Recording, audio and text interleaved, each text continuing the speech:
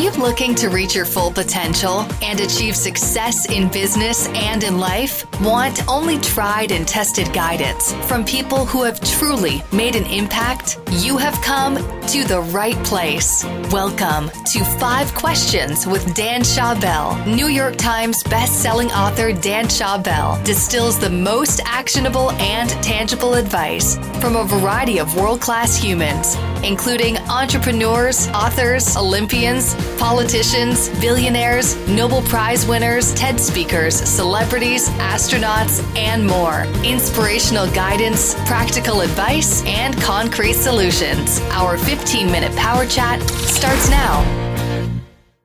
Welcome to the 25th episode of 5 Questions with Dan Schawbel. As your host, my goal is to curate the best advice from the world's smartest and most interesting people by asking them just 5 questions.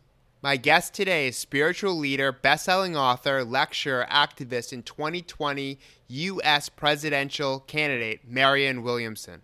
Born in Houston, Texas, as the youngest of 3 children, she graduated from Houston's Bel Air High School. She spent 2 years studying theater and philosophy at Sonoma College in California. She dropped out of college during her junior year to move to New York City in pursuit of a career as a cabaret singer.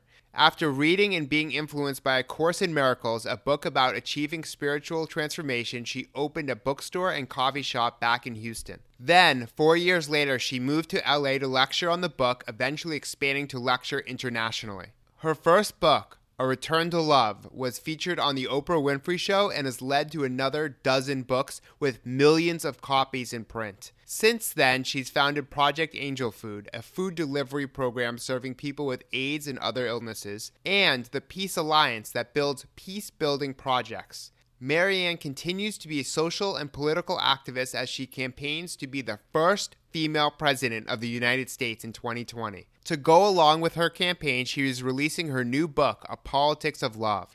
How has your spirituality, teaching, and entrepreneurial spirit influenced you to get into politics? I feel that for the last 35 years, I have worked with people and hopefully helped people trying to navigate the consequences of all the damage that has been done by an irresponsible political system. So because I've been so up close and personal with the human consequences, the human costs of that damage, I have very passionate ideas about the things we need to do to change. Spirituality is the path of the heart, and both spirituality and politics should have a common goal, and that is the diminishment of human suffering. And so when political systems and policies actually cause human suffering, then it becomes a spiritual as well as a political issue to interrupt that pattern, to disrupt it, and to change course. How do we overcome our deepest fears and insecurities that get in the way of our fulfillment? Just as light casts out darkness, love casts out fear. I always feel like whenever I have a problem, 90% of the time, the best thing I can say to myself is, Marianne, get over yourself. We're too obsessed with self. And that's where the fear comes from, because the notion of a small separated self is by definition a fearful thought, because it is a thought that cuts us off from a realization of our oneness with others. And only in a realization of our oneness with others can we feel at home in this world and at home with other people. So it's in cultivating a thought system which isn't so much difficult as it is different, but which repudiates the thinking of the world that we're only here to love each other. And when you're making it not about you, but about extending who and what you are into the life of another, it's like you look around, you realize, actually, I'm pretty peaceful right now. And you realize how, when you're not peaceful, it's always an immersion in self. Freud defined neurosis as separation from self. But we have to realize there's a difference between self with a small s and self with a big S. The small s is it's all about me. The big S is it's all about all of us. And the more you live from that place, the less of that self-referential neurosis sets in. What's the best way to forgive someone who's caused you pain? To bless them, to pray for their happiness. It literally changes the alchemy in the brain. Enlightenment begins as an abstract thought, and then it makes a journey without distance into the heart. You can know something intellectually, but you can't make the leap by yourself. I can know the law of consciousness. I can know that if I have an attack thought, a judgmental thought about you, I'm going to feel attacked. I'm going to feel worse.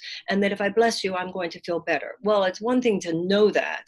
It's another thing to actually be able to make that shift emotionally. But when you just pray, May he be blessed. May he be happy. May he be loved. May he be blessed. May he be happy. May he be loved. May she be blessed. May she be happy. May she be loved. The most powerful prayers are prayers that sometimes we say in contradiction to how we actually feel. But that's the power of prayer. It nullifies those toxic thoughts. It literally, prayer changes your brain chemistry. And if I'm praying for your happiness, I'm triggered because what you did to me hit me in a way that spoke to some deep wiring that got into my brain when I was 3 years old. And that's when you ask God's help. You say, I'm willing to see this differently. I'm willing to see the innocence in that person. I don't feel it right now, but I know that my emotional salvation lies in getting off this attack train that I'm on in my own mind. And so I am willing to see their innocence. That's really kind of the only way. What can we do to support those who suffer from mental illness at work and at home? I think we want to be careful with that phrase, mental illness, today, because Big Pharma is behind a lot of that. There is a psychotherapeutic, psychological, industrial complex. And I think we want to be aware that there's a difference between the normal spectrum of human despair and mental illness. So for the sake of a large multi-billion-dollar profit center, there are those who have medicalized human despair.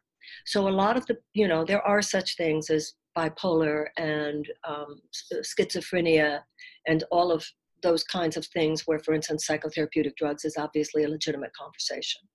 But today we rush to the phrase mental illness when many people are experiencing the dark night of the soul, losing your job or having a financial failure or bankruptcy or your spouse leaving or your lover rejecting you or learning that you have a terrible disease or someone in your family does or losing someone that you love.